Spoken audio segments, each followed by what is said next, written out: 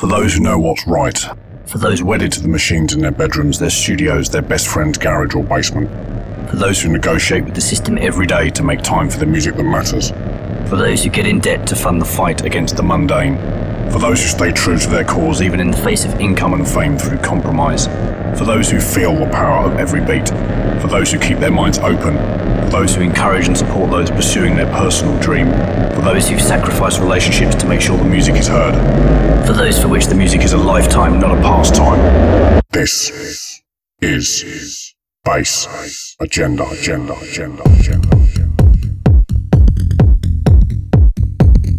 Hey, you're listening to Bass Agenda. I'm Sean Ruderman. Make techno, house, electro, ambient, all kinds of junk. Listen to the show. It's good. Quality people. Hi, how you doing? Welcome to the last Bass Agenda show of 2022. Really excited about this one. Great way to end the year. Such an incredible talent. Had the pleasure of speaking to Sean Ruderman a week or two ago. A man who probably doesn't need any introduction, but just in case, I can tell you he's from Pittsburgh. He's been in the game for about 30 years, put out a huge amount of great music, ranging from techno to house to some amazing electro, brilliant ambient, some abstract stuff, dark stuff, light stuff, pounding dance floor grooves. You name it, he's done it, and the quality level throughout his career has been incredible. He's widely considered to be one of the best live acts on the planet. We had a long chat, nearly 2 hours in fact, and the majority of that chat's going to be in this show for you. Plus, of course, a huge amount of great music from him, and that influenced him as well. Some really cool chatting here about creativity, and some great stories too. So enjoy, and I'll catch you a little bit later on in the show.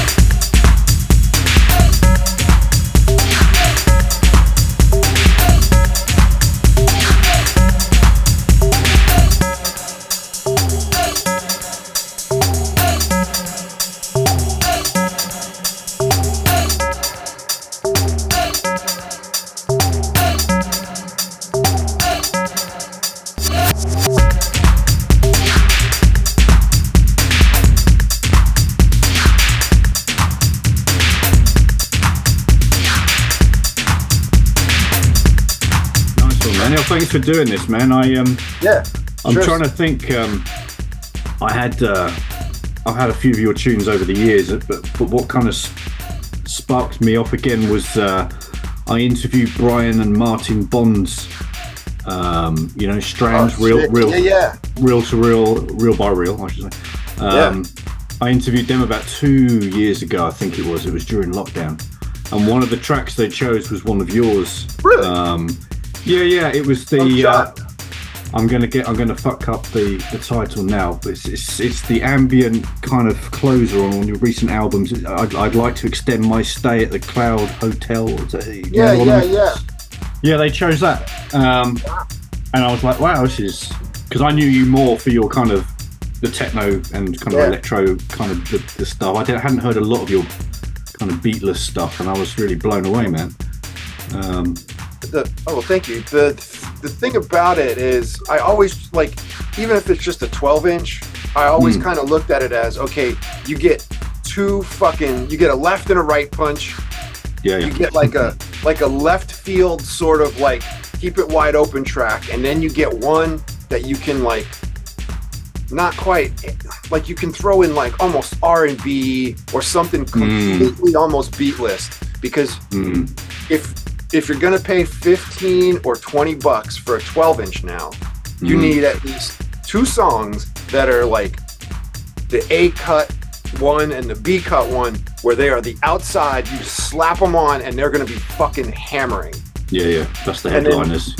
And then the other 2 you can kind of like keep your doors wide open with, so that you don't get pigeonholed into like the Kerry Leckerbush syndrome, where you're putting out the same record for fucking 6 years straight.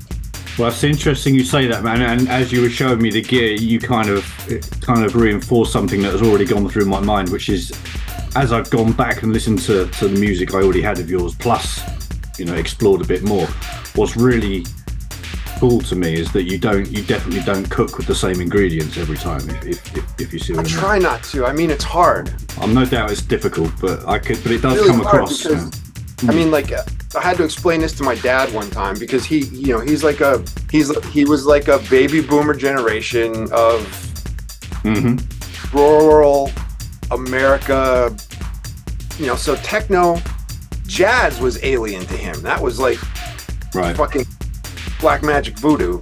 But techno was like even further, like, he's like, I don't understand that. So I said, basically, he's like, all the songs just have that boom, boom, boom, boom. And I'm like, they do. And he's like, there's no words. I'm like, there's no words, Pop. And I'm like, but your blank white canvas that you start to paint on is a good beat. And then from there, so everybody gets that canvas. That's the foundation kind of thing. Right, because if you're going to make dance music, it has to move. Whether it's a broken beat or a 4/4 beat or a 3/4 beat or, or whatever it is, it has to move. Because if it doesn't move, it's not really dance music then. Exactly. Yeah. So I tried to explain that to him, and he just was like it just like head explode. So did disco and that didn't kind of compute with him either? It did, but he didn't really like disco. No, he was he grew up with like Steppenwolf and the Beach Boys and shit like that. Classic like rock stuff, yeah, more classic rock, but not really like the edgy stuff. I was surprised one time to find the classic Santana album in their collection. Okay. I was like, this is really odd for you guys, because you guys didn't smoke weed or do any drugs or weren't really hippies of any sort. So what the fuck are you doing with Santana? But it was interesting, because my parents had no idea of dance music or techno or any of that shit. Okay. So how did you discover electronic music then, man? Because I mean, some people I interview say, "Oh well, my dad was into this, my mum was into that," but obviously that's not your background by the sounds of it. No, I'm 50, so I was born in 72. So because when you're a kid, you listen to whatever's around. Like you don't really have a choice. I got into it from the radio and from sci-fi movies. Like we had a public like a public TV station here that played Doctor Who every night, fucking Monday through Friday, and then they would play 6 hours of Star Trek from midnight Saturday until 6 a.m. Sunday. Wow. So I would watch it every night and then stay up as a kid, like first or second grade in elementary school, all night Saturday, which sets the tone for raves. Watching Star Trek. My mom would fall asleep at like 1 o'clock and I'd be up till 7 a.m. watching fucking Star Trek. So you were training your body for that already, yeah.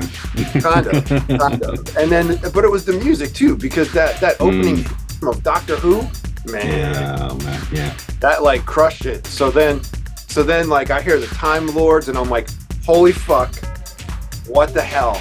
You know, it's like it was a tie-in between science fiction and electronic music, because they would always use crazy sounds for early sci-fi stuff, even like Forbidden Planet and shit like that. My mom was a big sci-fi reader, so that's sort of how I discovered electronic sounds. And then pop radio in America in the early 80s was like new wave, man. New wave, freestyle, like super early, almost rap, but not quite. Like Paul Hardcastle, man, 19. Oh, man, yeah. I had a cassette tape that I would keep recording that song on over and over and over, so I wouldn't have to rewind. Like, okay. So you just over and over. Yeah, I you know, because like you would hear the tape start recording, and I would catch like I'd miss the first 10 or 20 seconds as I'm running to the cassette player to hit record. And then I would record as much until Casey Kasem started running his mouth about the next song, and then I hit stop. So it would be ready the next and I had all these tapes laid out. So when American Top 40 would come on, I could grab like the Duran Duran Hungry Like the Wolf tape, or the 19 tape, or the Rocket tape, and throw it in real quick and get another copy of that song on the tape. So I would never have to keep rewinding. Wow. That's something, man. Wow, that's proper obsession. Yeah, I didn't cool. think it was obsession at the time, but yeah, that was the beginning. Well, you know, it's a healthy obsession, is what I mean. There's worse things out there. Yeah, I was always really into like electronic sounding things. And usually more beat driven stuff. When I was a kid, this is like a classic funny thing. I didn't know what a drum machine was.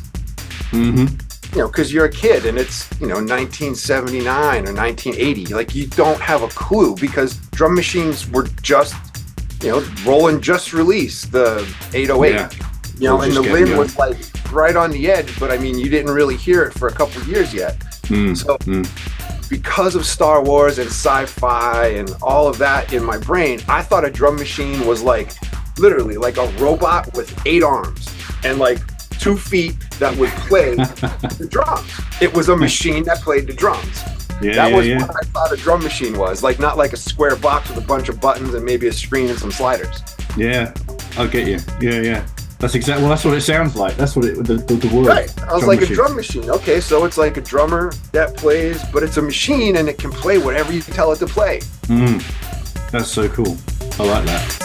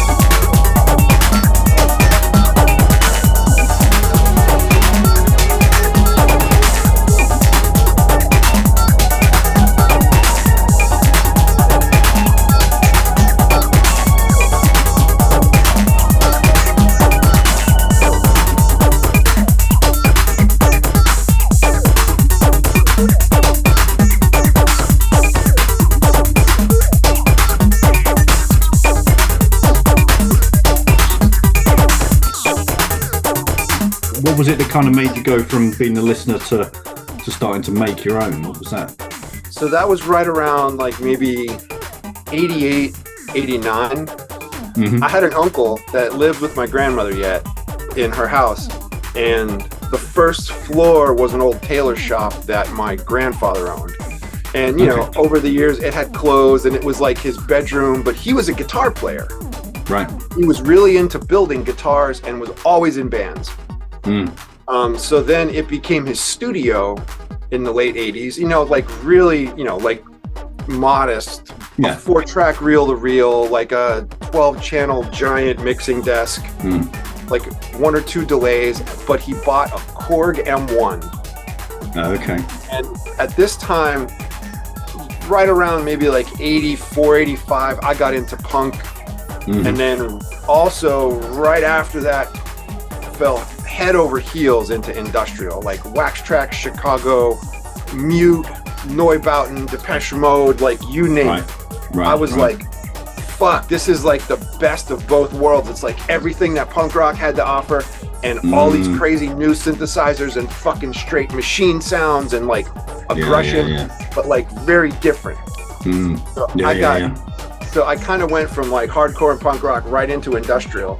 And when Makes that sense, happened, man. I was like, oh, wait a minute. I think my uncle has an M1. I don't know what it is, but I know it's a keyboard and it can do drums and basses. And I ended up meeting a friend, like a longtime friend now, who I did the industrial stuff with, who he was older, so he would ride BMX with us. He had just graduated college.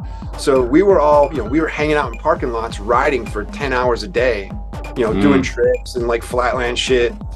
So he would ride with us all the time and always bring these fucking great tapes. And I'm like, yo, what are we listening to? And he's like, oh, this is Skinny Puppy, or this is Cabaret Voltaire, or Fat Gadget. And I'm like, this is fucking great. Can I come to your house and record these?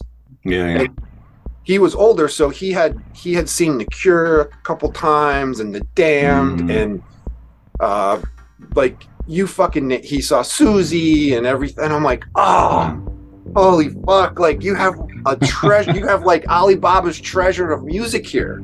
So I would go over to his house and sit there with a box of like TDK tapes and just record, and then we talk about shit. You know, like music stuff or whatever, like, where did you get this? Or when did you see him? He's like, oh, I went to New York to the Ritz to see this show. And I was like, oh my God, you know, like head explode. So we became real good friends. And we eventually one night went out and bought all this shit from Radio Shack because we were going to make our own music. This was like the step. And it was totally, we were unsatisfied by one of our favorite bands who released an album at that time. And we're like, we can do better. We had no fucking idea what we were doing. Like, no clue at all. We're like, we're going to do this, you know? This sounds like garbage. We're unsatisfied. You know, it's like, I want my money back. I want to speak to the manager. We're going to make our own. You know, we're going to stand outside and sell lemonade in front of your fucking lemonade factory. That's the youthful thing there, isn't it? That's the youth attitude to yes, it was. Yeah, I like it was. We had no idea how wrong we were, but it was an impetus to start.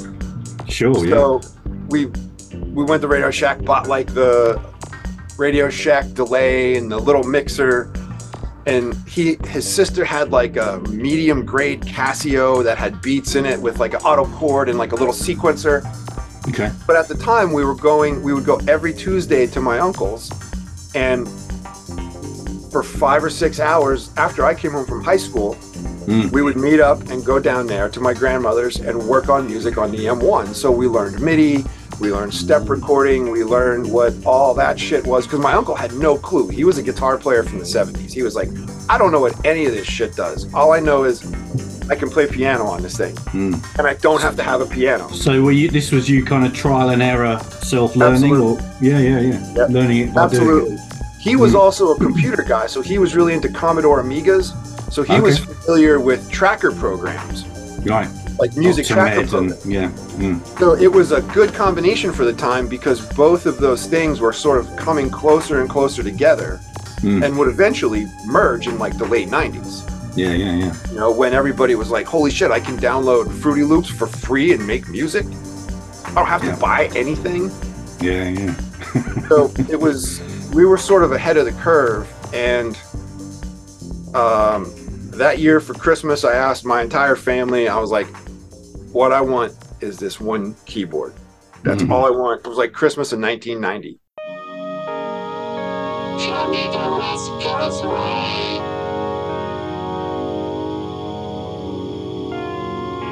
Take out Atlantic wavelength. That's your frequency saved.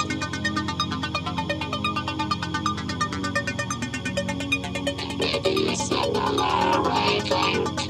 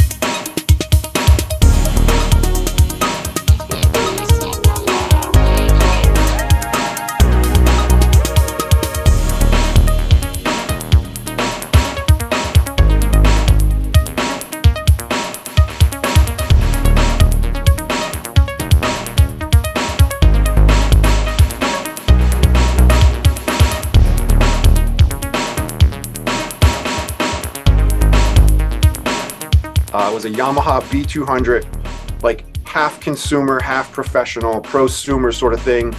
Okay. 4-operator FM, but it had 8 tracks of sequencing. You could store 100 of your own sounds, and it had just enough memory to do one song. And I was like, oh wow, this is awesome. It was $800 at the time, which was a lot in 1990. Yeah, that would for have been some rural, like backwoods PA kind of family. So my whole family pitches in. My family hides it until Christmas Day. Like, I went to the music store and kept asking them if anybody came in and reserved one or anything, and they're like, no, because my mom had told them, don't say a goddamn word about this to my son because I know he'll come in. Oh wow, so he was in on the whole thing. Yes. Oh yeah. Music That's store was good. in on it. They're like, nope, nobody reserved any. We're almost out of them. They're almost all gone. They like totally played it up.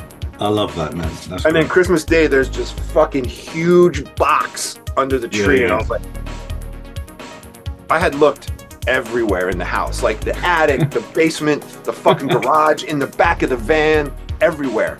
I was like, wow, I'm really not getting it. Okay, prepare yourself. I was going to say, you must have been convinced at that point that it wasn't happening. I was 100% convinced that just accept it, be gracious because maybe your parents couldn't afford it. Yeah. She kept it at my fucking aunt's house. Right. Man, this is a conspiracy. It was a whole family conspiracy. They were all in on it. I love it. Like I wasn't crazy. They were all in on it. Everybody else was in on it.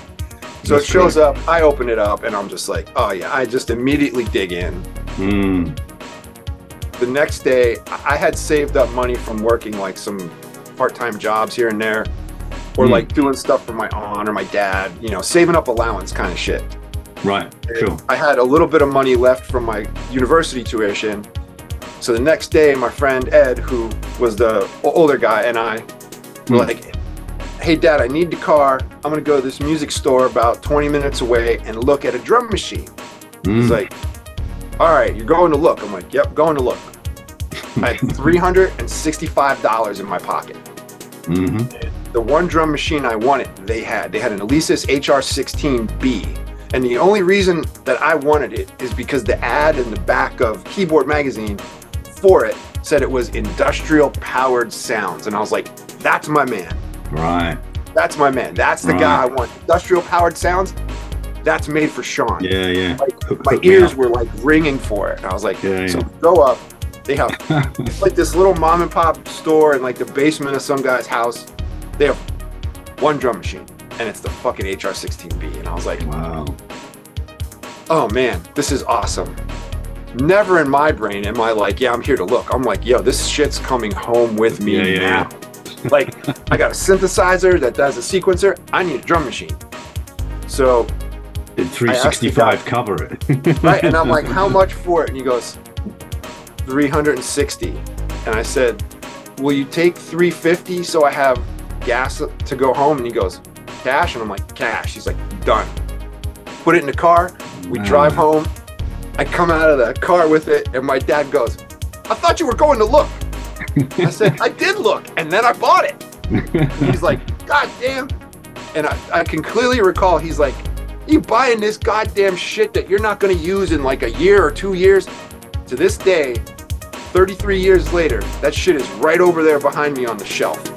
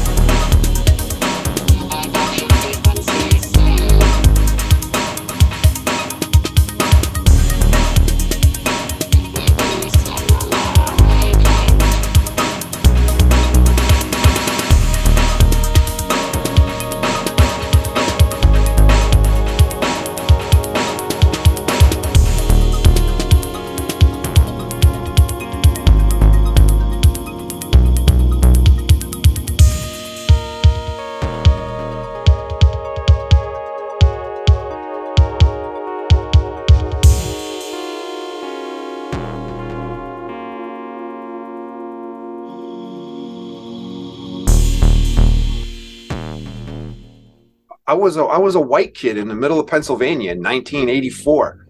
Funk wasn't even on the radar. Right, right. Like 3 galaxies away through a black hole, and then on the other side of some fucking faraway quadrant. You know what I mean? Yeah, so when I do.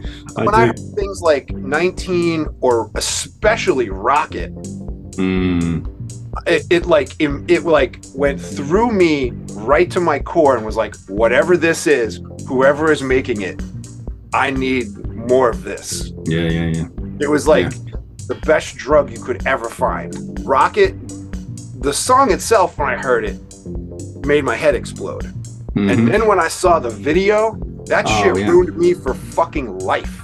Yeah. The first time I saw that video, and there's a set of robot legs in stockings walking through the living room of like some kind of fucked up like dystopian TV filled robot living room.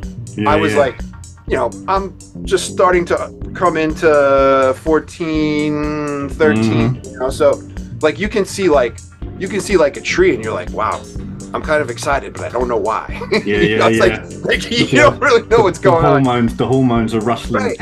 And I was like, so it became this like, it was like a weird blending of those two, and I was like, it had an extra effect.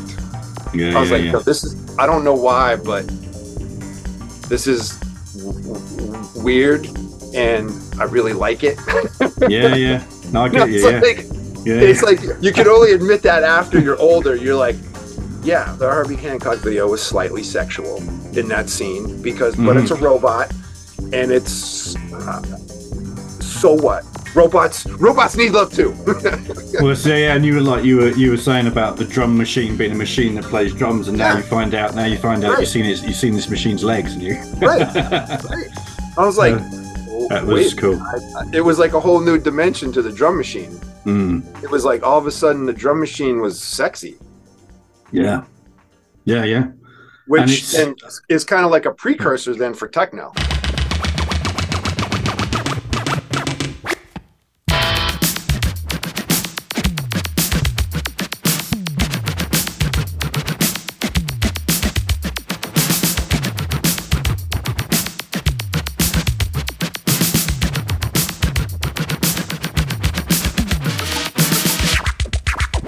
This is Dave Clark, and you're listening to Bass Agenda.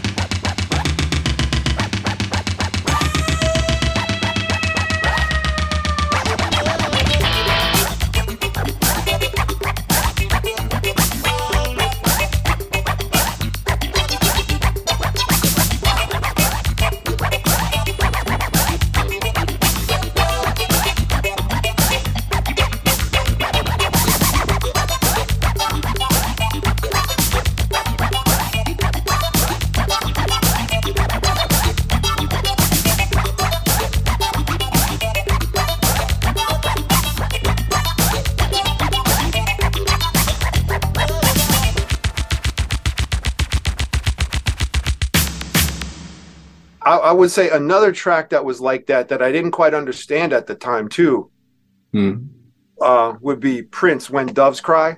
Oh man, yeah. Because it was, I didn't understand how much of an impact it would have. Because I had no idea, you know, you're listening to shit on the radio, but there was something about it, and I would, you know, had the tape with that song over and over and over. And I remember my family and I we lived about 2.5 hours from the New Jersey shore. So that's where we would go for vacation for like a week or whatever. Okay. You know, my dad wanted to beat the traffic, so we'd get up at 4 o'clock in the morning, load the van up and drive down. So we're there by like 7 or 8 with some stops. And I remember sitting in the back of the van on these homemade wooden seats he made. Very safe, by the way.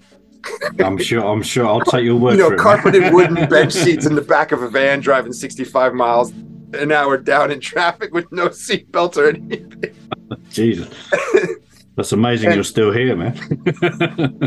That's an understatement.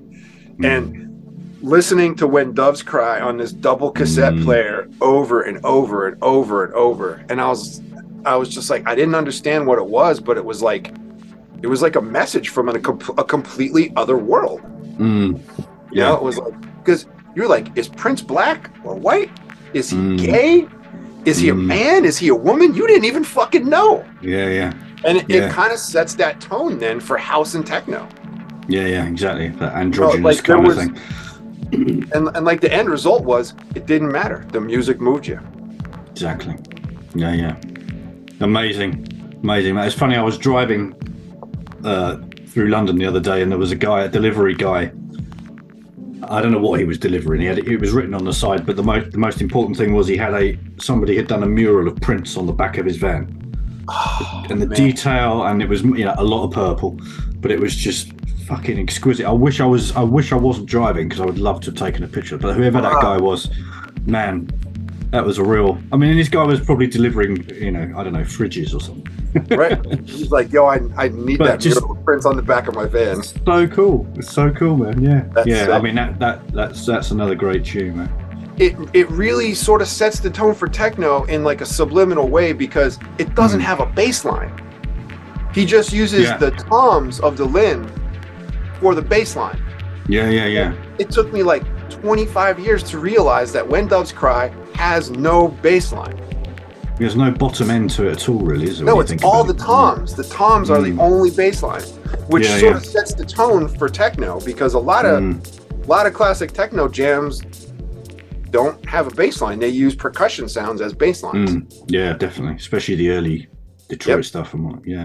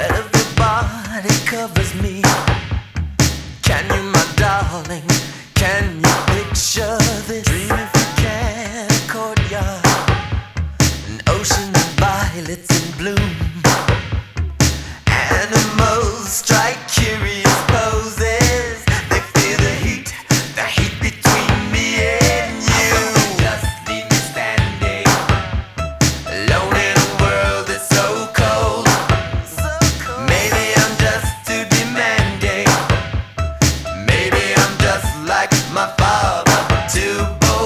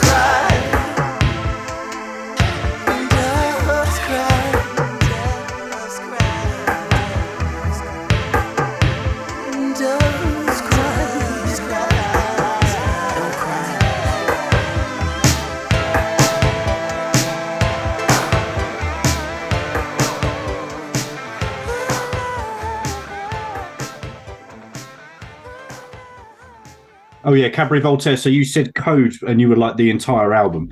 Probably. Oh, geez, I'm trying to think my favorite track off it. Sex Money Freaks is just like, Yeah, it's like a fucking industrial funk bonanza. Mm-hmm. You know, it's like I don't even know how else to describe it, because it's so fucking funky. It's produced so well because of Adrian Sherwood. You know, it's like it's perfect. The whole album is fucking perfect, and just the way it was produced, the sounds they chose, it was a perfect mix of everything happening at the time. I'm a big fan of like reading the liner notes and to see who produced things, and I started to realize that everything that I really liked, it would be almost always the same people involved producing it. Maybe not the same artists, but the same people producing it. Like number one would be Flood. Fucking Mark Ellis, that dude's a genius. I would be his tea boy, serve tea in his studio any fucking day to glean anything from him. Like I will move to England, do it for free for like 2 years to learn. Just to pick up something by osmosis. Fucking brilliant. Like everything he touched was gold. Yeah, he has got the touch. Like the same thing with fucking Adrian Sherwood and the whole On You sound, all that stuff. Oh man. Packhead, Gary Cleo, all that shit. So good, man. Like every time I pick up a record and I'm like, oh, I look at the bottom, I'm like, there it is. No, cool, man. And then I don't know what order these came in, so we'll figure that out. But Skinny Puppy VX Gas Attack, man. That's. I mean, there's so many samples in that. Yeah. Like that one. That was the first Skinny Puppy track I remember that I was just like listening to over and over. And I remember the exact situation. It was Christmas Eve. I was at my grandparents' house. My family's there. You know, it's like a tiny little living room in a row home, like a factory town kind of thing. Right. And I would sit up on the steps all the time because there was no seats left on the floor or anything. So I'm sitting up there with a Sony Walkman I had gotten the day before as a gift, with the earphones with the pads, the little ones that sounded like garbage. The foamy one. Is that Yeah, but they were real small. They were like miniature tennis balls. Like they were the worst headphones ever.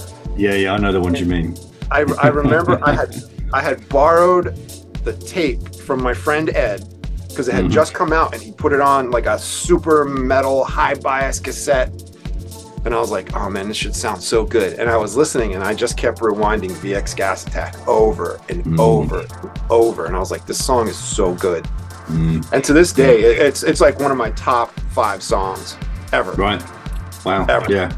It's so perfect. And when I go back and listen to it sonically, you know, with critical ears, it's mixed flawlessly because there's so much mid and high, and like basically from your low mids all the way up to the top of your spectrum, there's so much in there, but none of it makes your ears hurt. Right. So that's like a mastery of mixing in my view. Yeah. Because there's a tendency these days, isn't it, to just fucking block everything. You know, waveform just looks like a brick. There's no breathing space. Please just make it stop. Just make it stop, man. People need to, with the accessibility of so much information to learn, it's amazing how little people actually learn. Yeah, it's an amazing track in a lot of ways. Like the percussion is great. It's groovy. It's incredible. It was incredibly predictive and lyrically spot on. You know, because they're talking about VX gas, which is weapons of mass destruction. Yeah, man, it's a dark track when you really pay attention. Fucking 20 years or 25 years later, we're having national discussions on whether they got this shit. It's like, yes, of course they got it. We gave them 500 barrels, motherfucker, and they used it all on fucking Iran. It's like a lot of the dystopian kind of stuff. I mean, I guess you could go back to a lot of the Detroit, like Drexciya and some of the, you know, there's a lot of truth in there, underground resistance. Absolutely. You Do not allow Absolutely. yourself to be programmed. Totally, man. Mike, Jeff, and Rob were spot on. Yeah, absolutely, man. Prophets. And Mike's one of the best dudes you'll ever meet. I do want to interview that guy one day. I don't know if it'll ever happen, but he's on my wish list. He's one of the most solid, real humans you'll ever meet. I can believe it, man. I've heard Super nothing. fucking nice. I've heard nothing but good things. Nothing but good things. Totally unpretentious. Just a real dude. Yeah. Like when everybody's like sitting around, Mike shoveling rocks in the hot sun. Just getting on with it. Yep. That's cool, man.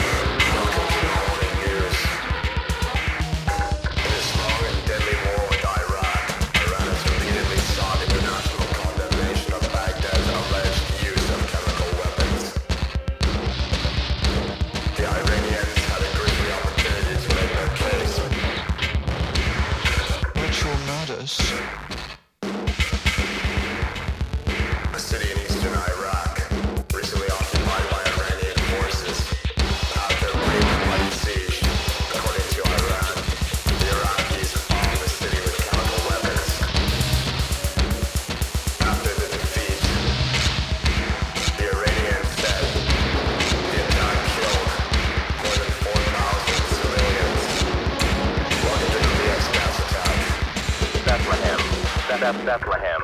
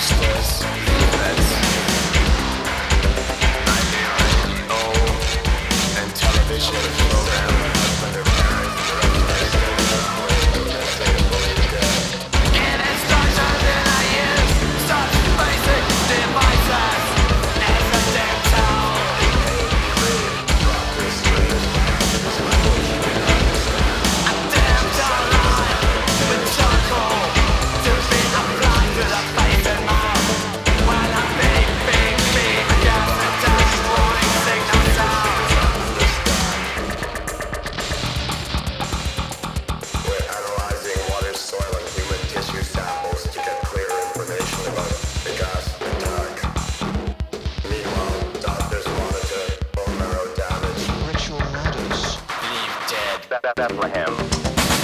Dead work among porcelain face, cloud of frozen gas poison, jagged fragment. Meanwhile, back on the West Bank, they all frightened. Bethlehem bright, and a red, green, white flags on a green flag. Guys were mosque pictures. Irrational thunder, walking through the eyes scissors stiffly. I'm like a fingers, I forward, upward. The first of the cyanide gas warning. First of the cyanide gas warning. Early talks, said someone came. Fired Uzi and killed his friend. Engraved down the crossroads by the mosque. The friend of the dead man promises, you'll never forget. Ritual matters. Ritual matters. Bethlehem.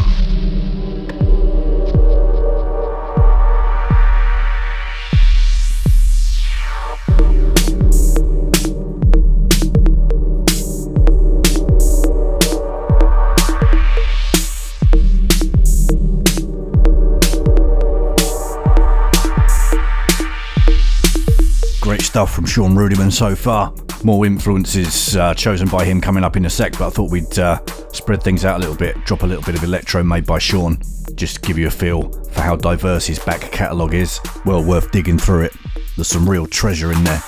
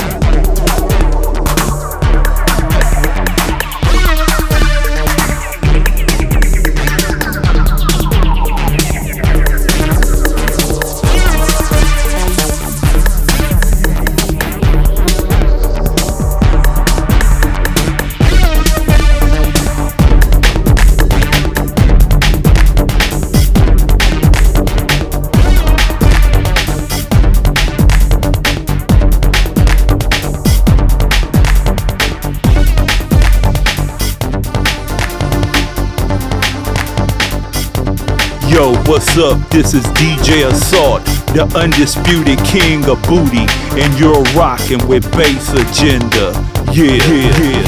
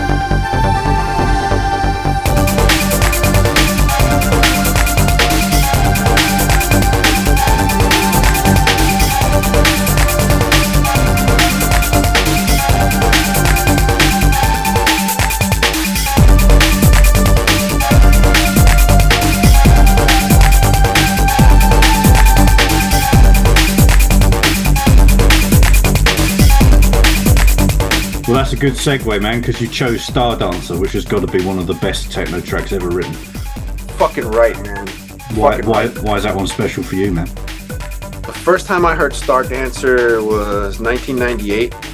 I moved to Pittsburgh in 1998 from, you know, kind of the rural areas. Okay. A friend was already out here and involved in like the rave scene at the time. Mm-hmm. And Pittsburgh's weird because it's sort of like it's the middle of the East Coast and the Midwest meetup. So we got like all the cheesy shit from the East Coast, like funky breaks and fucking trance and all that shit. Yeah, and then we got like the shit we got Chicago house and Detroit techno from the Midwest. So it was always like a big fight at all the parties. Right. Who you should book. People would be like, oh, don't book that fucking stupid Detroit shit. Nobody likes that. We need to book this trance DJ from Baltimore, or we need to book like some nonsense from like playing funky breaks or some stupid shit like that. And it's like, no. Like, so it was a weird meeting ground. And the first party that I ever played a live gig at, it was Christian Smith, John Selway, Mark Gage, Vapor Space, Alexi Delano, and then I played live early in the night with a friend. And Christian Smith played Star Dancer. Right, and okay. I lost my fucking shit. I was like, it was one of those weird moments where like, I didn't really know where I was gonna fit into all this yet. And when I heard Star Dancer, I was like, whatever this is, I want to be there. Period. And like, it was like hearing Rocket or 19. It was like, whatever this is, that's where I want to be. Because you get those tracks, it's like a milestone in your life, isn't it? It's like, wow, like here it is, like a giant monolith standing in the road. Exactly. Yeah. And it changed how I thought about everything. Like when like it's cool, you know, 909 comes in with the 303 and it's chugging along, lots of energy. You hear the snare, the hi-hat, and you're like, oh yeah. And then you hear those fucking chords, man. Yeah, beautiful. That bow, bow, bow, bow, bow. That shit, like, I can't even think about it because it makes me cry. Like, I'm starting to get like wet eyes thinking about it. Yeah. No, I know what you mean. That's a real goosebump kind of. And then some tracks you hear once or twice and you get goosebumps, but that's one of those where every time you hear it. Every single time, man. And then that spot, like right after the break, where Mike does that solo shit, where it's like, woo! Oh yeah. It's like at that point, I have my shirt off, I'm screaming, it's over my head, there's tears coming down my face.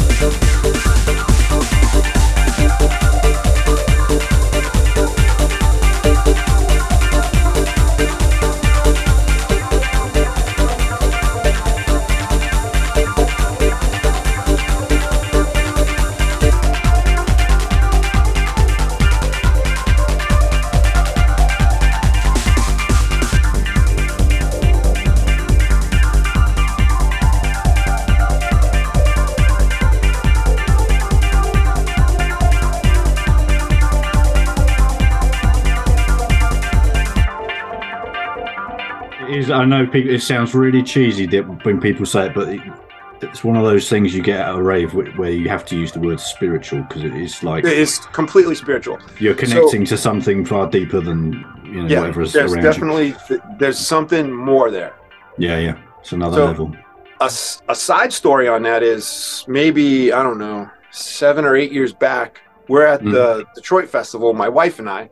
Okay. It was a long day. I played a day party that started at like 5 a.m. So I was up, early, set up, played or whatever. And then we went home and took a nap. We went back to the hotel, took a nap from like, I don't know, 7 till maybe 8, 9 o'clock, like a little disco nap. Yeah. And we walked down to the festival to get some food. And Huck was playing on the Made in Detroit stage, but I didn't know it was Huck. So we're walking through and I was like, man, whoever's playing some fucking dope stuff. So we get our food and walk back to like this little grassy area with this ledge so we could put our food down. I heard the duk-a-dung, duk-a-dung, duk-a-dung, duk-a-dung, duk-a-dung, and I heard the hi-hats and the clap. I looked at my wife and I said, I gotta go. And like threw my sandwich down and ran to the front of the speakers, like pushed through the crowd. Yeah. Fuck the food. And I was like, fuck that. And I fucking ripped my shirt off. I'm swinging it over my head, screaming like a fucking lunatic. Like I just sniffed bath salts or something, like just losing my shit, right? And I look in front of me and I see like 4 people I know who are doing the same thing. I hadn't seen them all weekend. And I look up and it's fucking Huck playing it. And I was like, God damn. So then he went from that into fucking Energy Flash, which should be totally illegal. Because that's like at that, you're like, okay, party's over. We're going home. That's too much, man. That's too much. So then I run into Huck later that night at Brendan BMG's No Way Back party. And I was like, yo, Huck, you fucking killed that shit today. I like stopped eating and ran up to the front. And he was like, oh man, thanks. He's like, I heard you killed it at that day party. I was like, I did all right. And he's like, yeah, you probably did better than all right. I was like, no, Huck, man, you killed it. And it was one of those moments where like I heard Star Dancer. It was on a fucking perfect system, perfect moment. I was like, food doesn't matter. Just I need to be there right now. You can get another sandwich, but you can't get that moment again, can you? Nope, that's it. Star Dancer changed how I looked at music. Yeah. No, I can totally understand why, man. It's absolutely, it's just beyond. That was how I introduced myself to Mike Banks. He was in a back Submerge one time during the festival, like when they first opened the new 3000 spot. Okay. He's just kind of standing back while everybody else is, kind of doing their thing. And I knew who Mike was, so I walked up. I said, "Hey, Mr. Banks, name's Sean Ruderman. Just want to say thank you. Red Planet #2, Star Dancer, changed my world, man. It was like a life-altering moment." He's like, Ruderman, man. He's like, you make a real shit. We carry your records downstairs. And I was like, thank you, Mike. That's beautiful, man. That's lovely, isn't it? Wow, yeah, he's a super nice dude, man. Super nice. His music. Star Dancer had a big impact on me, but even like Final Frontier. The same. The fact that one person can produce both those things and more at that level. It's just Final Frontier, Codebreaker, fucking Transition. Man. Jupiter Jazz. Oh yeah. Like, just. Yeah, it's just so the fact that comes from, mostly from one mind is just beyond belief. It's incredible, man. Yep. And let's also throw in Knights of the Jaguar, because that's Mike. We all know that story. We better talk about your music at some point, man. That's the least of the important stuff. I'm really curious about the THD, Total Harmonic Distortion. I knew nothing about that until you chose that track. Yeah, so that was my older friend Ed and I. We started doing industrial, We did a 4-track demo cassette and sent it out to every magazine we knew at the time. Like, Right. and this is in 1990, so we would get all the magazines and zines from Philly, Mm-hmm. and you know, like there was one from Belgium, Sideline magazine, which is still, I think, still in existence. Oh, right. Like Wow. it was like a big EBM industrial magazine, you know, Mm. black leather gloves, everybody dancing, looking like they're in Nitzareb, or like a semi-gay, semi-fascist. You don't really know, you know, like Yeah. like you don't really know what's going on, but it's kind of dark, it's kind of militaristic, it's kind of energetic, but it's also kind of Yeah. There's a bit of sad. There's a bit of fetish in there somewhere. Oh yeah, definitely. So whatever it was enticing.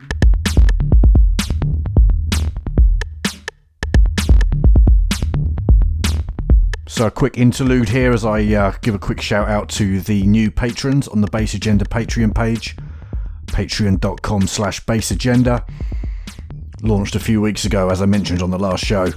Lots of exclusive extra content on there, voice-free versions of the show, extended versions of shows, first access to shows before anybody else, discounts on Bass Agenda recordings, load of other great stuff on there as well. So quick shout out to a few new people who've signed up and are helping make this happen each month. Really appreciate their support. So thank you to Machine Ethics, Ben Murphy, Brian, just Brian, thanks Brian, and to Vileman and Quadlift as well.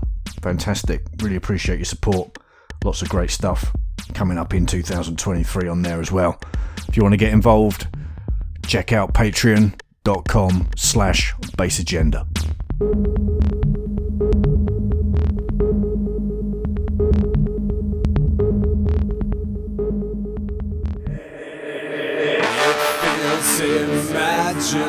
Imaginary to never fall apart. We resonate together against the world. One dream for two hearts.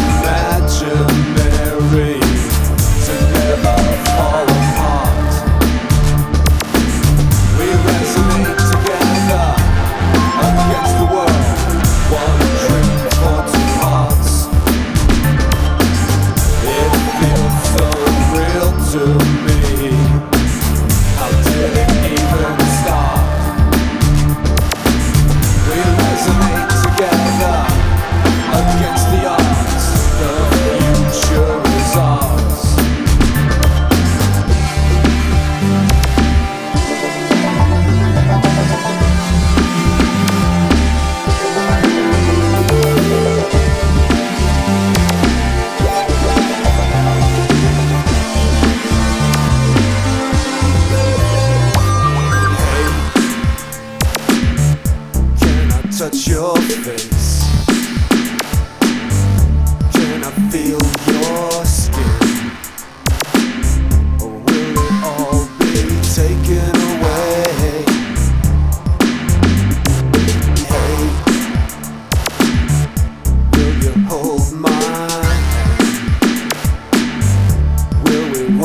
the sand and watch the sun come up on the beach.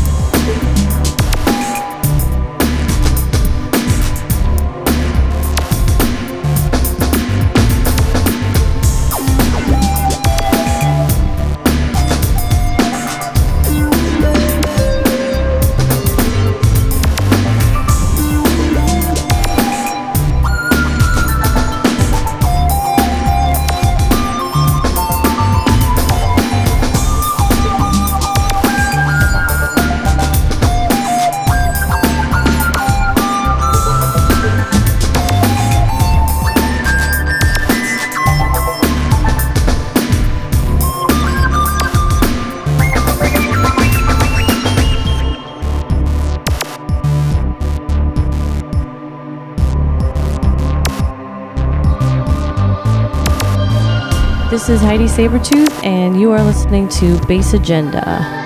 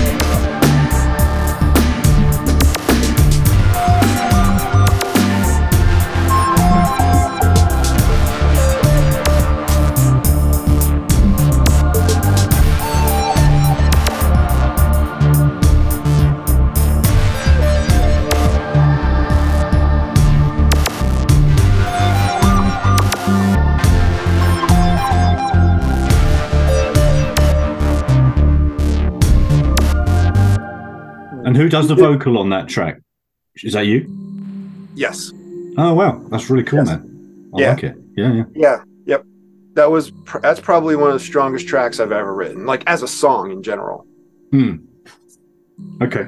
And it was, I had read an interview with Vince Clarke early, like, I'm a big Erasure fan. And when they did the Erasure album in the mid-90s, which is absolutely, it's perfect. It's flawless music. Every sound is great. You know, it's, some people don't like Andy Bell's voice. It's great. Everything about it's great. It's mixed well, recorded well, perfect, blah, blah, blah, blah.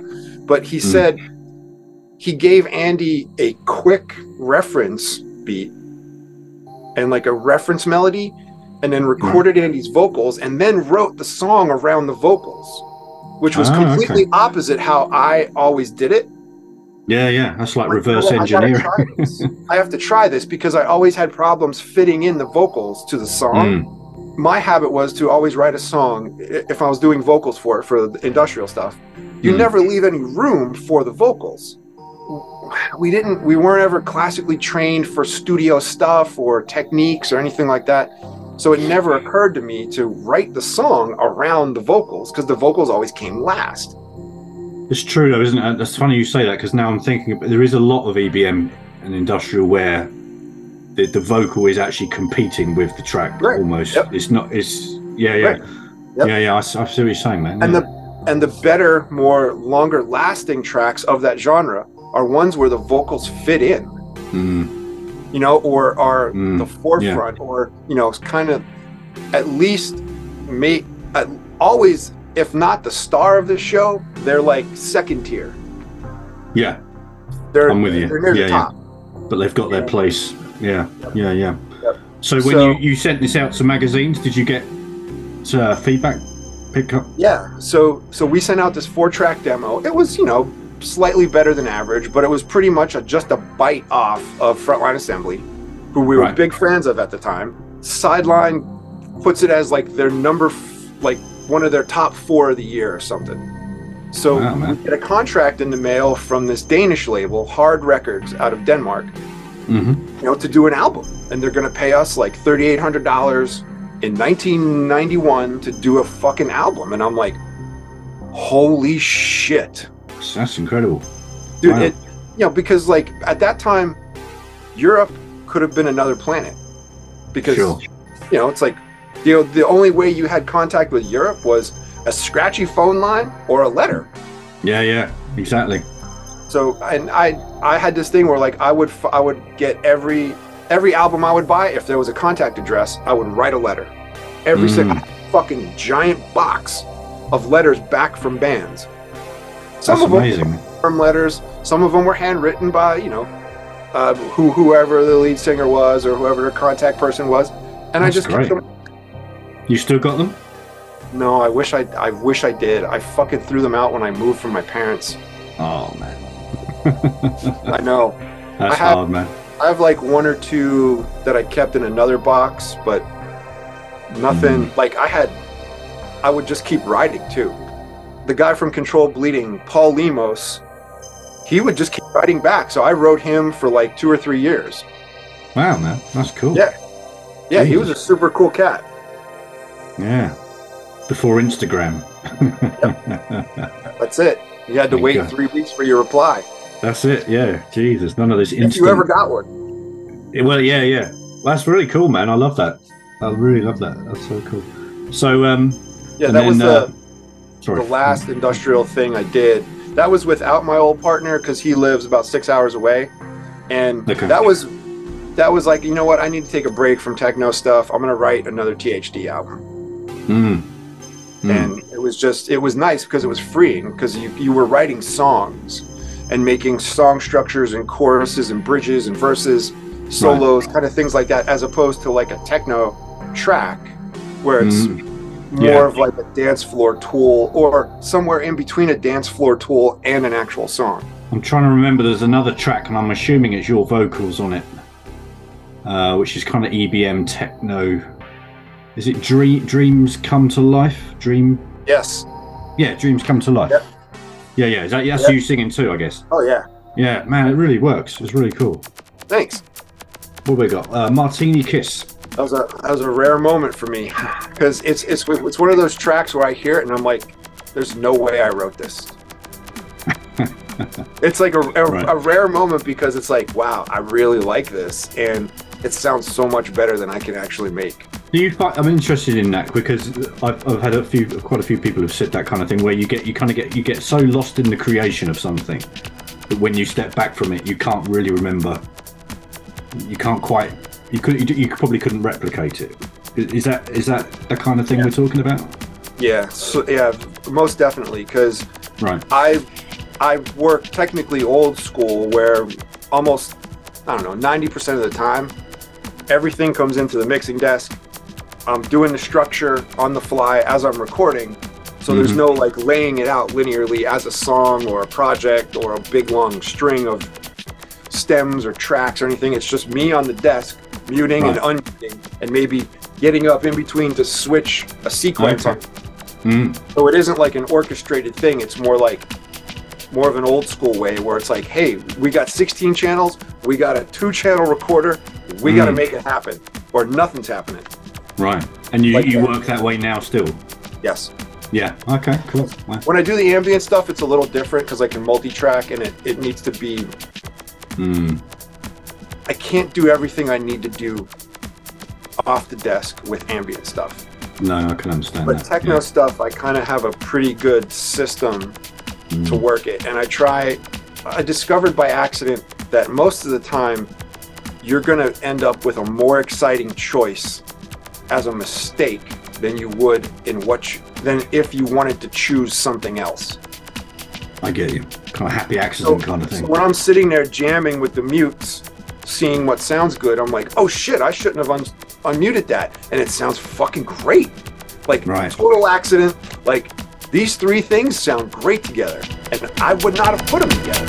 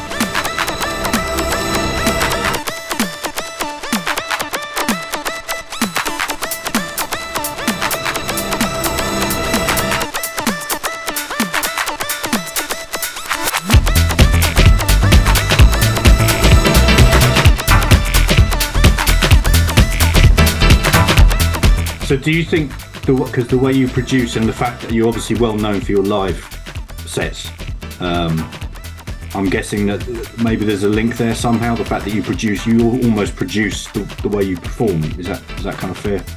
You're a very, very intuitive man. So why thank you. I must tell you this actually quickly, Sean. I put on Facebook that you were going to be my guest for December. Do you know there's an Australian techno artist called Yanni Ho? Jenny's a dope cat, man. Well, his comment on that post was the best live act in the world. That was his comment on your. I would say one of three. One of three. Okay. And that's a rare statement from me because normally I'm the first person to talk shit on myself. Right. But in this day and age, yeah, one of three. Very few people play off the cuff. Yeah. Especially these days. It's a combination of like preconceived, maybe a little bit of off the cuff, like not enough to fucking wreck the whole train. But, it might shimmy side to side a little bit, but you're not going to tip the cars over. Mine can tip the cars over at any given time. Now, I do have some like life preserver kind of shit that if all goes bad, I can fall back because, I always looked at playing live as like, you're a spaceship. You have only you and your ship. If you fail, you die, period. And you die in front of 500 people. So you have to have like a fail safe here and there. You don't have to use it, but it has to be there. In case shit goes bad, you're still a professional and you do your show. It sounds good and you make it happen as best you can with whatever conditions you are dealt. Yeah. But I'm guessing with experience, the risk of you crashing the train is obviously, minimalized as time's gone on, or do you try and push things a bit? Oh yeah, always, because I get bored. Yeah. I get bored. Okay, right. When I first started playing live, I laid it all out. A big long set, an hour and a half on an MPC 60. All laid out. One big long fucking sequence. Like, I don't even know how many measures it was. It was fucking enormous. Like, it was basically about 8 or 9, maybe 8 minutes a track sort of thing, but they all went together. And it took 3 months to do on an MPC 60. Like It was, and that was 1998. So, but then also I had like the Pro 1 making little sequences that went along with it on the fly. The 101 doing little sequences. I programmed 303 patterns that went with it. And then I would pre-program the 909 and then just switch patterns. Right. Okay. So after about a year, maybe a year and a half of playing live, the sound guy who did the sound for all the parties here with fucking giant rave system, unloading box after box after box. I was always cool with him because I would get there early, set up before the promoters even, because I'm like, I want as much time as possible. Right. So I would always help him load and unload and hook shit up. And he was always grateful. So he was like, hey, if you ever want to play anything on the system before the show, bring it over, bring your dad over. And I was like, dope. So I could test my tracks on a fucking rave system. Fantastic. Wow. Like the finished tracks in the studio. So you could get a reference to hear how they sounded in the club. Right. Yeah. But anyway, that was like a side story. He was like, hey, I've seen you play so many times now. You deserve a primetime spot. So he gives me this primetime spot where a legal warehouse party, 1,500 people. It's fucking mayhem. Human soup, like thick air, lasers, you name it, like straight up classic warehouse rave. Brilliant. I'm all set up, like the 909, the MPC, the Virus A, 606, 303, and I think my 727, and ASR 10 playing samples. And I'm like, I'm ready to go. I had practiced it endlessly. So it's 5 a.m., man. It's like prime time. People are fucking wazzed out. The vibe is there. It's hot. It's damp. You're breathing in liquid, basically. The air is so humid. Yeah. And I start, and like 10 minutes in, my MPC 60 just fucking shits itself. complete shutdown. All the lights light up, they're blinking, and I'm like, what the fuck? And it just happens to stop at the end of a measure. And I'm like, holy fuck. And I'm like, don't panic. And it was quick, like 909.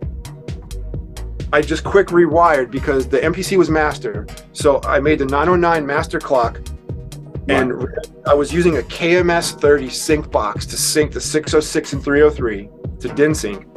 So I just took the master out of the MPC right to the 909, put it in pattern right, made a 2-measure chain, and just I was able to use the 606 and create on that. But the 303, you can't go between right and play. So I had just like supporting 303 patterns. Like they weren't even like good like Chicago 303 patterns. They were like little chirps here and there, like you know, like not like good acid patterns. Right. Okay. And yeah. Just freestyled it for the remaining hour and 20 minutes between those 3 things, and people went fucking berserk. Man, that's crazy. Like totally berserk. And I only knew how to do that because when we were doing the industrial stuff, we would record in track by track. Right. So in the meantime, so like I would write a song, and then we would spend the next 2 weeks recording in the tracks. Okay, first track, record that in. Second track, record that in. So piece by piece kind of thing. So like while we're doing that, I'm sitting there like fucking bored. So I would start playing around on the 909. I'd hook up the trigger to like the Jupiter 6 arpeggiator or the 101 or like some little analog sequencer. So I would start to play, and like you're just muting and unmuting and kind of turning the volumes up. And so it was like it saved my ass in the moment. Because I could just do that, and it was raw. It was I was like on 11 because I was like, holy shit, I gotta do this, and it was like complete adrenaline. I was going to say the adrenaline must have been just fucking off the chart, man. It was fucking crazy. And it went better than had I practiced and been a well-oiled machine. Wow. People went berserk. Everyone was like, holy shit, that was fucking amazing. And I was like, maybe I should do this more. Right. So then I started to look for machines that would play in record mode so that you could record, which was a really hard thing to find at the time. It was really rare that you could leave something in record and erase and record without stopping or switch between write and play modes. It was a rare thing. So you needed, because you needed it to be seamless, obviously. Yeah. Right. Because I always felt as a live set, you're competing with DJs. So you need to be as smooth and as seamless and as diverse as a DJ. Or a DJ can play everything: house, techno, electro, ambient, funk, all across the board. Yeah. And most live sets really only play one thing, and they play it for like 45 minutes and you're bored and go get a drink. So you're like you have to hold the crowd like a DJ, like a good DJ can, where it's like, okay, this one's kind of housey, this one's maybe a little fucking slamming, this one's really slamming, and then you kind of transition it down to like another housey thing again, and just kind of keep taking them up and down. That's the thing I think that I was lucky enough to realize early on, where if you can do that as a live set, you can hold the crowd then for 3 hours. Yeah. I don't see live sets play 3 hours and hold a crowd. I see people like Max, they're like, can you play an hour? And I'm like, are you joking? Like, yeah, that's kind of the standard, isn't it, really? These days, because it's just, I mean, to be honest, I don't have to be correct in the scene anymore because I'm not really involved. There's a very low bar for live sets. Because everybody thinks their shit is fucking great. And it's like, if you say it's not, then you're kind of starting a war. But whatever, man. It's people get sensitive about this stuff. Yeah, so it's just because of fragile egos. Yeah. And it's all about ego these days. Fuck that shit. So you mentioned that you were saying, you're one of the top 3 kind of things. So who would the other 2 be in your? I would say easily any combination of Juju and Jordash, Jordan, GCZ, and Gal Anon, or them with David Mufang, Magic Mountain High, or with Jonas Sharp. Like they all play together sometimes or have. They were Okay. fucking amazing. They're like absolutely. I've seen them so many times. Absolutely amazing, beyond talented people. I played with Jordan and Gal a couple times, and they're just absolutely amazing. Like you can't believe that they're just jamming this shit out. Like there's no preconception, no practice. They just show up like a bunch of jazz musicians, because Jordan is a jazz musician. Right. So he could, like, he's a real player. He can actually play things without the use of a sequencer. Right. Fucking real deal, like, musician. Yeah. The other guy who I've seen that is just fucking astounding is Stevie-O. Oh yeah. Stevie-O is fucking ridiculous. Mm. Absolutely fucking ridiculous. I'm sure there's more people now, because now there's a lot more machines that are more conducive to playing live. And I was thinking like maybe the Burden brother, you know, Octave. Oh yeah. Lenny and Lawrence, come on, man. Octave One, I would definitely throw them on that list. Those guys are, they're fucking long time. Energy is just incredible. Yeah. They're really good. They're really good, and they're super cool cats too. I forgot about them. So let's say there's probably like 5 to 7 kind of thing, and then it's like I'm not really into like big loop playback sets. You know what I mean? Where it's like, oh, I got my Octatrack and I'm going to play back all these loops I made. It's like, okay, I don't really have a comment. Yeah, but it's not so stimulating after a while, is it? You need something. Yeah. I mean, I don't know what you're like. I'm kind of, this is why I like your music, is that because your discography is just in the best possible sense all over the place. Do you know what I mean? It's like you've just done so many different styles of music. Whereas, you know, I don't want to get bored.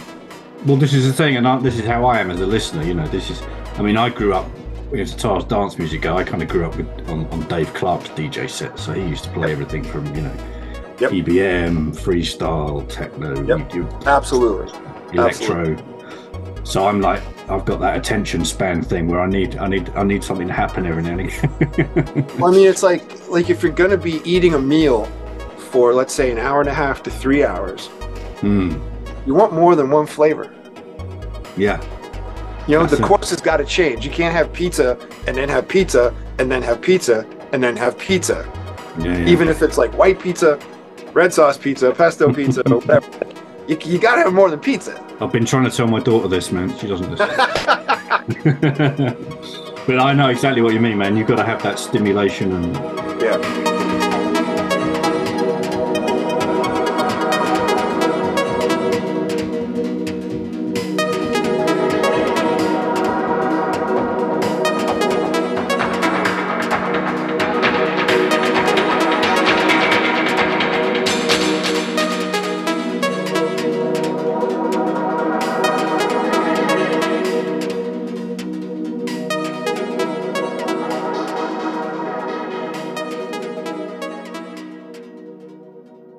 Another amazing track coming up now. Collaboration between Sean Rudiman and Arne Weinberg. Track called The Lost Arts. Sean will tell us all about that when the trip's over.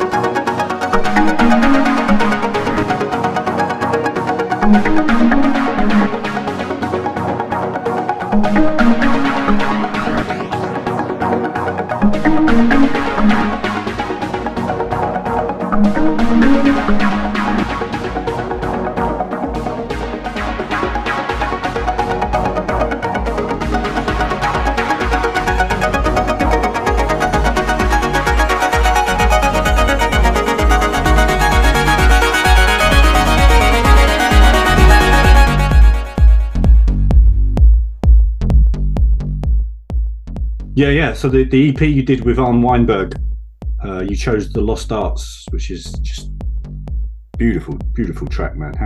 Why is that one special for you? Man, Arne is one of the most real cats I've ever met. We are still very good friends. He was such a talented producer, and all of it was always from the heart. Like there was never there was never any editing. It was always like just straight from Arnie's heart right to the listener, always. And right. When I was over in Frankfurt, he was living in Frankfurt at the time. I was out on my first tour. I stayed with him and his wife Petra for a week, and we did that track in his studio. And Arne worked completely opposite of me. He would lay it out linearly, structured, start to finish kind of thing. And I was like, let's make some music this week. And he's like, okay. And I came in and just like laid waste to his studio. Like I rewired stuff, and he's like, what are you doing? You're ruining my workflow.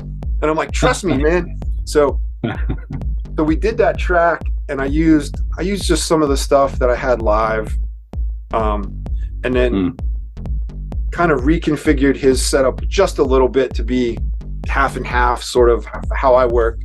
And we did it off the desk, and he's like, oh, I don't know about this. And I'm like, no, man, trust me. This is how it happens. And he played like the kind of upper string line on the DX7, and he came up with the main riff on the 101, which is going through this big delay, and kind of set the tone for the whole track. And we recorded it one pass through, first pass. Really? Neither of us said anything. He hit stop. We both went separate ways outside, came back 10 minutes later, and I was like, that was fucking amazing. And he's like, I've never done anything like that. And I was like, that was fucking amazing, Arnie.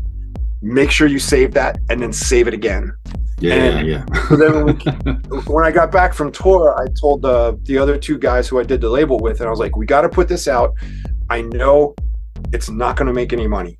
It's not a making money track. This is a track that won't be an immediate success, or maybe not even a success at all, but it will be one of those tracks that people will be like, holy shit. Like, it's like you were saying earlier, it's that kind of super slow burn. Yeah. It's like that kind of third track on the vinyl kind of thing. Is that? Yeah, it's kind of like Carl Craig off Land Cruising. It Was a Wonderful Life. Yeah. It's that, like, it's a journey though, man. It's like a journey. Your majesty and class, like that's like a rare thing to come by. Yeah. And yeah. We caught that moment. It's like 8 minutes, 9 minutes, but it doesn't feel like that at all. It just feels you really get caught up in it, man. It's like kind of traveling without moving kind of vibe. Yeah, that's another track like that would be Acid Eiffel. Acid Eiffel, man, come on, like that's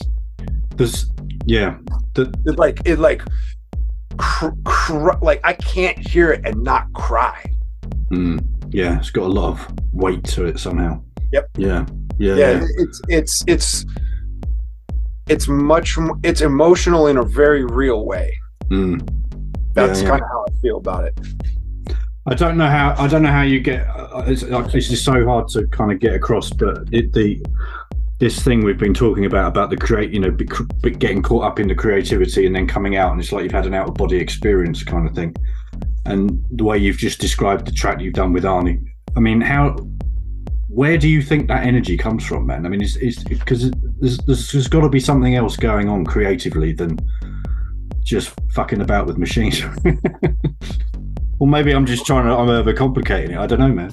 You can feel that, and the listener can feel it as well. That's the amazing thing. I think a lot, like when good tracks happen like that are real and they're honest. They come from.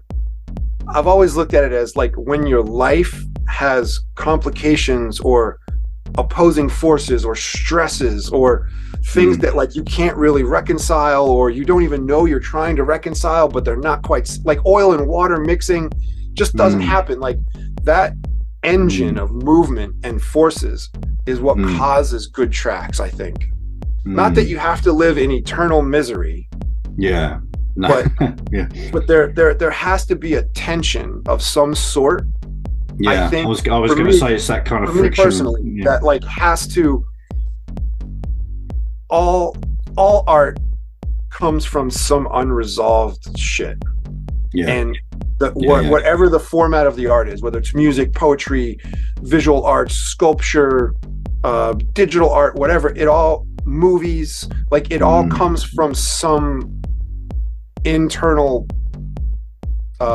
like splinter, like a splinter that you just can't pull out, or you keep trying to pull out, and the trying to pull it out is by creating, and it somehow wiggles its way out of your conduit. But it does it in a way that you couldn't do consciously. You couldn't sit down with a pen and paper and say, right, I'm going to figure out my problems on pen. You could, it's as you say, it's a conscious, subconscious process, maybe. Yeah, man. No, I get you. Like cutting it as close as you can to the subconscious, you're going to get more honest art. Period. End of story. Yeah, makes sense. Yeah. No, definitely, man. That's cool. It reminds me. I'm trying to think who it was that said a bit about the blues, the original blues, like the born out of strife, born out of pain. You know that's where you can't fake that. No. It's just the real thing. Yeah, man. No, cool. Well, I'm glad you're a hippie like me, man. Sometimes I talk to people about this, and they look at me like I'm fucking crazy. I wouldn't even call myself a hippie, but there's some things that, like, to get soul in any shape or form, you really have to experience some fucking shit. That's that's what it is. Like you can't just like roll in with a happy butterfly, perfect life, and then be like, oh yeah, I got soul too. It's like, no, you don't. You end up making this fucking EDM shit that's around. Don't even say. It's awful. I hate the fact that EDM and EBM are only one letter off. Yeah. That to me makes my skin crawl. Like I want to fucking peel my skin off at that thought. Yeah. Because EBM for me, like I really like EBM. Oh man, it's amazing. Electronic body music. That's the full thing. That's the full title. Is the way to do it.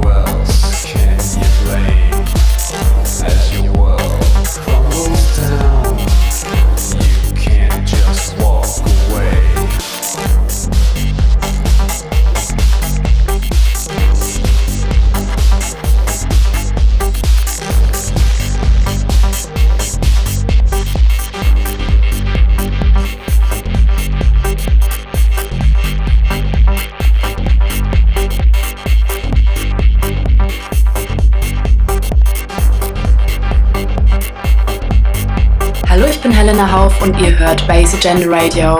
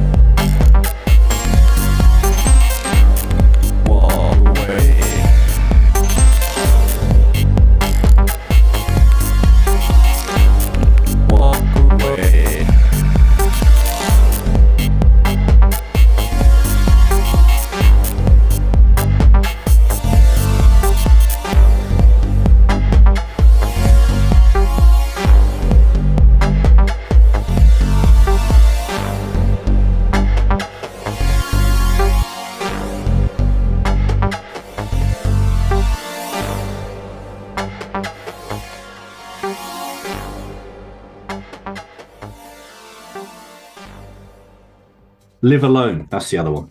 Oh man, that one. I get the feeling there's a story behind this for some reason. Sometimes I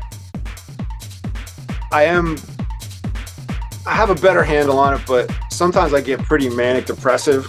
That was obviously in my depressive state because I lived alone for 7 years in the hood.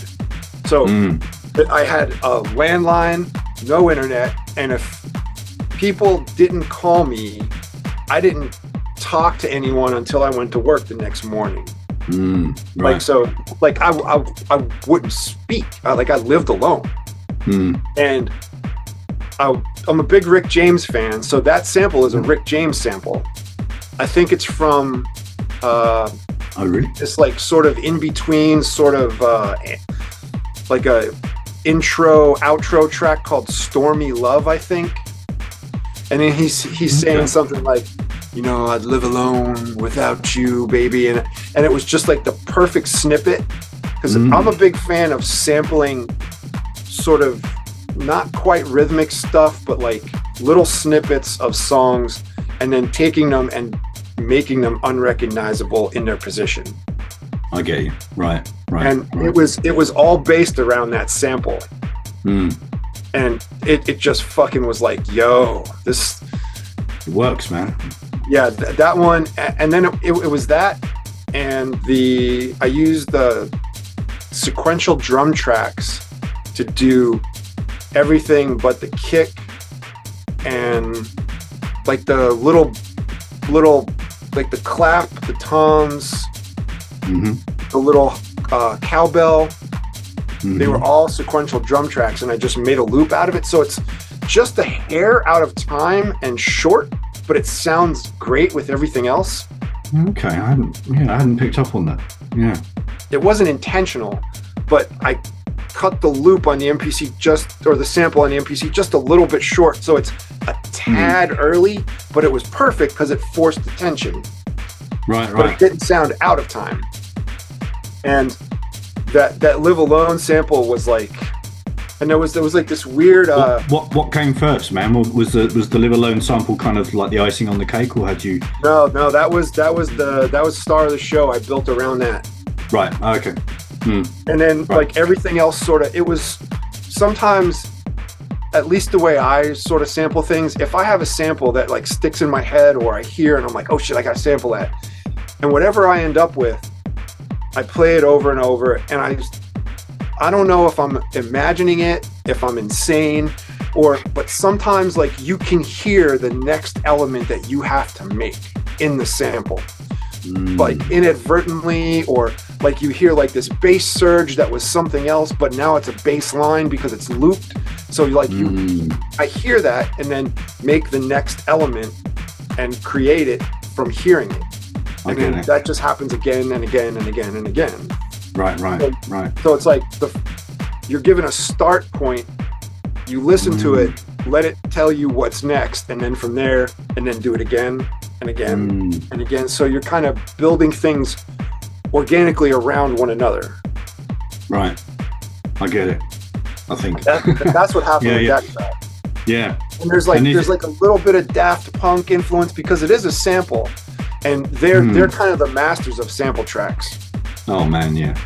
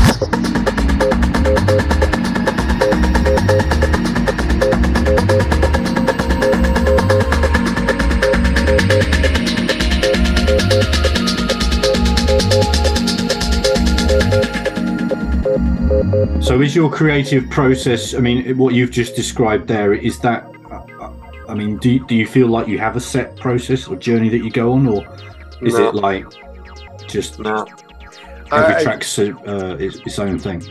Yeah, every track is kind of its own thing. And I mean, sometimes you end up doing similar things, but it isn't like, I can usually tell when I'm in this rut in the road. I need to change up something because I don't want to be in this rut. Like, I want to do shit different. Right, so I'll like repatch something or add a different machine or sell a machine because I'm like, you know what? I don't want to keep doing the same shit. And I get bored with it. Right. You know, it's like sometimes it's nice to come back and revisit because it's like seeing an old friend. You're like, I ended up making like a banger techno track that really just fucking hammers and screeches. It doesn't really have a chord or a ton of musicality, but you know, it's like raging.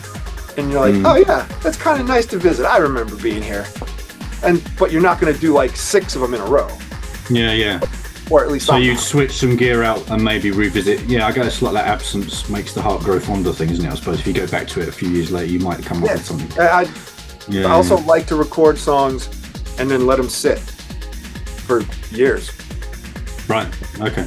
Let them sit for years because then you can come back and be completely detached and be the fucking critic. You're like, right. You know what? You, my friend, do not get to see another day on my hard drive. You are permanently deleted. It's like shit like that. Yeah, I get it. So how do you? This is a question I always it fascinates me, and I know it's difficult to answer probably. But how do you know when a track's done? How do I know when a track is done? When you make a track, how do you say, right, okay, this is done? I mean, do you involve other people? Do you share it with people? No. So it's your own judgment, your own quality control. Mm-hmm. I am a complete fascist dictator in that sense. I have a couple friends that, like, once I get material together, like if I have an album or like a 12-inch, I'll send it to one of my my good friends who I trust, who are fucking bigger pricks than me even. When it comes, like, they will, and I mean that in the best sense. No, I get you. But they are scathingly honest, very honest about it, and they're good friends because they'll tell you. They're not. And like, are they Are they musicians themselves, or? Oh, absolutely. Yeah, right. Okay. So, sometimes I send stuff to my friend Morgan Geist, who is. I bow to Morgan's ability. Absolutely fucking amazing. Or I'll send it to my friend Jeff Samuels, who lives in Berlin.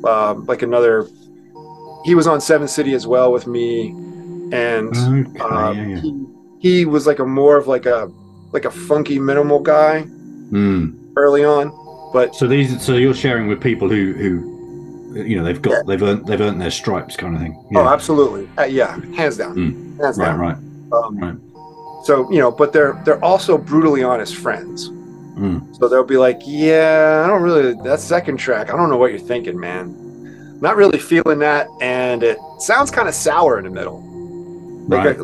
Like, were you deaf that day? But so how do you handle that, man? Because I mean, if you're a control freak, which most, a lot of us are. I mean, if you send it for feedback, you better be for what comes back. I went to university for fine arts, so we had some serious fucking, like, make people cry, throw chairs critiques. So if you're used to that, like, you learn how to benefit from it. Like, there's a difference between just giving negative feedback and giving negative feedback that is constructive and useful. Oh yeah, for sure. Yeah. It's like, and sometimes you also have to have people, well, always, you need people who are 100% not invested in a thing that can fight yours. Because then they're going to give you feedback that's skewed to benefit them. I get you. You know what I mean? Yeah. But I don't trust anyone unless they are 100% not connected to what I'm doing. Yeah. That's a good policy, man. That makes a lot of sense. Yeah. Because most of the time people are lying to somehow shift it just a little towards them. As opposed to just giving you, like, yeah, here's the honest dirt on what you just did. Human nature. Yeah. Right. Yeah. I get you. Call me cynical, but no, I get you. I know where you're coming from. I had a professor also tell me one time, he's like, look, when you get feedback from somebody on your work, he's like, if they tell you that it's awesome, it's perfect, it's great, they're not helping you. They're placating you. They're not pushing you forward. Right. And I'm like, holy fuck, he's right. Like, he's totally right. Like, they're not helping you. They're just saying, yeah, it's great. So that if you stop there thinking it's great, you never get past it. That's a hard lesson to learn, though, isn't it? I think to actually fucking take that on board takes a big man, I think. Yeah, especially these days, everything's about liking this and sharing, and I mean, I see it. I mean, I've been swearing to quit. I'm going to quit Facebook. I've been saying it been saying it for years, man. But I still keep coming back. But you do see people, and I it's nice that people encourage each other. But as you say, there's a real lack of honesty sometimes. Yeah, and it needs to be honest encouragement. I always thought of it as, like, so if your work is a 360-degree sphere, you might only ever see like a quarter of it total. you know, as a creator. Yeah. And right. when people give you feedback, they should be giving you feedback on the other parts that you can't see, Yes. so that you can get a better understanding of your work through other people's eyes. That makes sense. Yeah, yeah. But that also means you need to take your ego and resign it back so that you're able to accept and understand what they say. Yeah. Yeah, yeah. And yeah. not be offended or. I mean, that's a lesson. That's a lesson. That's a lesson for life in general, I think, isn't it? But fucking right, man. Not an easy one. Yeah.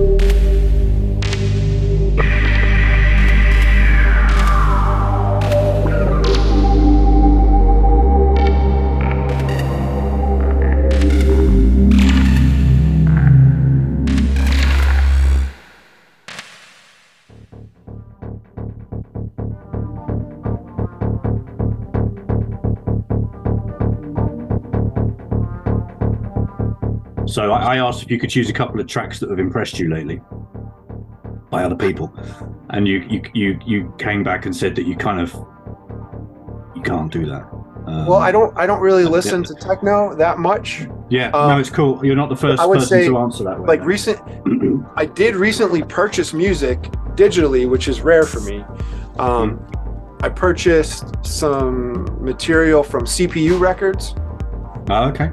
The electro kind of like. Of course, you've just done the remix on there, haven't you? Yeah. So I was like, you know what? Let me check out their label, and I was like, damn, there's some good shit on here. So I purchased what was it, Silicon Scally. Okay. Yeah. I purchased 3 EPs, and I was like, damn, these are great. And then I also purchased Morgan Geis and Kelly Polar's new thing, Au Suisse. Okay, haven't checked that. It's like a synth pop album. It's so fucking good. Cool. Absolutely. In fact, I gave them $10 more. I was like, a good sign. please, whatever this cost is, I'm giving you $10 more on Bandcamp because I want more of this. Yeah. That's nice, man. Thank God for Bandcamp too, man. Jesus. For real. Yeah. Yeah, amazing. I like to listen to jazz and swing and older shit like that, and that doesn't exist on the internet. Like 90% of it wasn't ever digitized or anything. So there's endless like I'm a big Count Basie fan. So like when you listen to shit like that, from our perspective, we are like, I'm like a speck of sand in the bottom of the ocean, because these guys, there's fucking 30 of them in a room with one microphone, and they're doing a take all at once, and they're all playing perfectly. Yeah, no safety net. No safety I'm in here with a bunch of fucking drum machines and synthesizers. That's some real shit. Like, these guys were fucking, like, head-numbing talented. Yeah. You know, and you know, people like Ellington and Basie are sitting there and arranging these people like we're arranging synthesizers. Yeah. And they had no real blueprint to follow as such. If you think about it, man, this is all first-time stuff, isn't it? Yep. Yeah. That's so like when I think about like the picture, that's what I'm comparing it to, like that sort of like macro range. Yeah, I get you. So it isn't like, oh yeah, these new kids making dance music. It's like, no, we're the new kids, even though we're old, because these guys were doing like absolutely mind-numbing shit when you put it in an objective comparison. Yeah. And I think that's interesting you say that, because I think with a lot of this as well, when people describe techno, something a bit different in techno or something progressing in techno, they're often describing techno getting closer to that original stuff that you've just described, you know, like kind of the cold. What they're actually talking about is actually, and it's like Jupiter Jazz, you know, it's that kind of, the real progressive clever stuff is actually stuff that's getting closer to the organic acoustic kind of world, if you like. Yeah, it's fascinating. I don't think machines are incapable of that.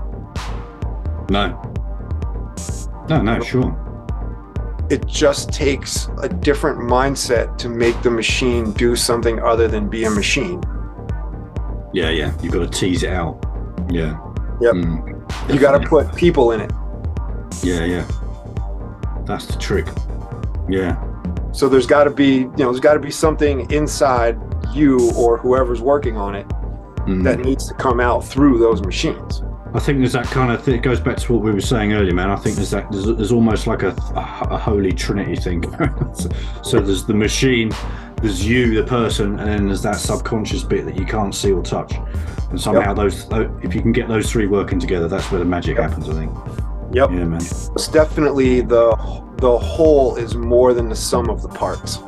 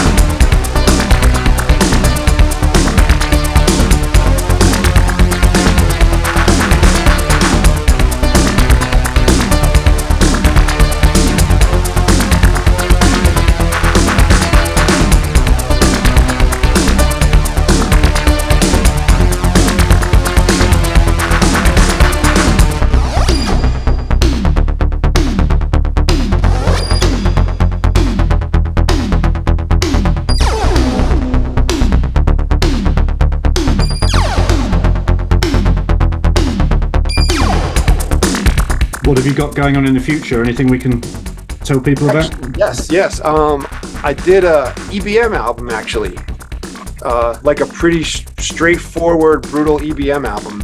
Cool. Should be out maybe midwinter. Okay. On Braids Records. Braids. He used to be in Berlin. Now he's in Chicago, but I think it's still technically based out of Berlin. Right. It's under a pseudonym called Sequence 87, and like basically it's like Sequence 87. It's like 1987. Right. Yeah. That's sort of how I looked at it. I was like, Sequence 87, yes, because it's sequences from 1987. Right. Like I look Front forward to hearing it. all that kind of stuff. I look forward to it, man. And that's an album, full album. Yep, it'll be a full album. I think there's 9 tracks on it, and it's on vinyl and digital. Nice. Vocal stuff as well? Yeah. Wait, I think one of the songs does have vocals. Okay. Yeah, just curious, man. I like the stuff that you've done with vocals. I really dig it, man. It's really nice. Cool. Anything else happening? Not too much, really. No live gigs. I wouldn't say I'm official. I would say I'm almost officially retired. I think you said in one of your emails that is that just through the sheer hassle of the aggravation that goes with traveling with all the gear and everything these days? No, I always had that down to a pretty good science. Okay. It's just the aggravation of traveling and people. Yeah, other people. I don't see to sort of get gigs, you have to always be in front of people on social media. You always have to be posting stuff and like be on their radar, so they're like, oh, we should book this guy. I saw him on Instagram, or I saw his post on Facebook, or he posted a snippet of a practice session, or and I don't want to do it, man. You gotta play the game, don't you? Yeah. No, I can't play the game anymore.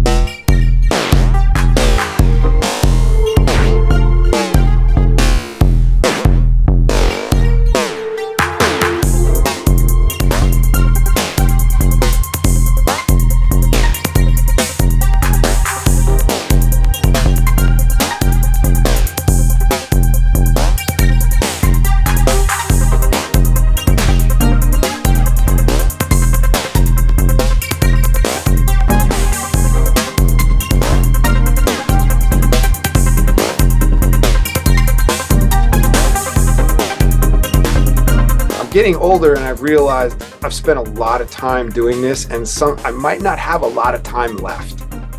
So sometimes I just want to do something else rather than think about like, oh, if I record this video quick and post it, maybe I'll get some more gigs, or I should email this person at this club to see, just to say hello, to stay up on their radar. And it's like, no, I don't want the hassle anymore, man. I understand. Yeah. I just don't like it eats up time, man, doesn't it? When you do that. It eats up your life, not just time. It eats up your life. Yeah, and for sure. You know, I don't even have any kids, so I can't imagine if I had kids, I would have probably done this 20 years ago. I'd be like, I don't have time for this shit. I don't have time for this bullshit.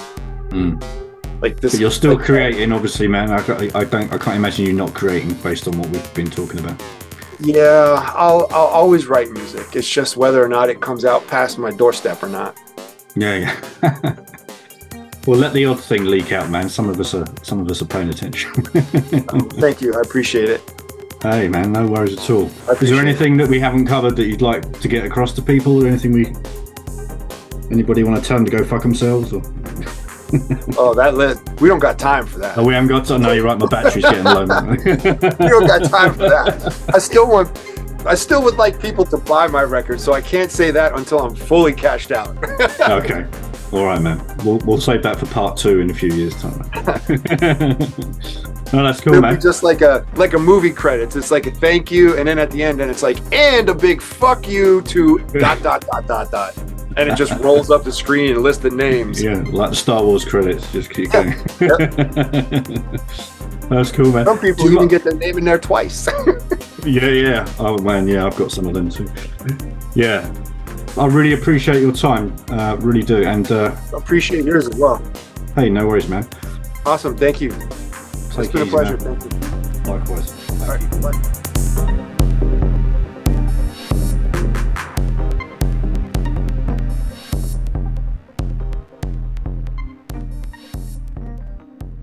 Listen to me, what we do here, it's fucking essential.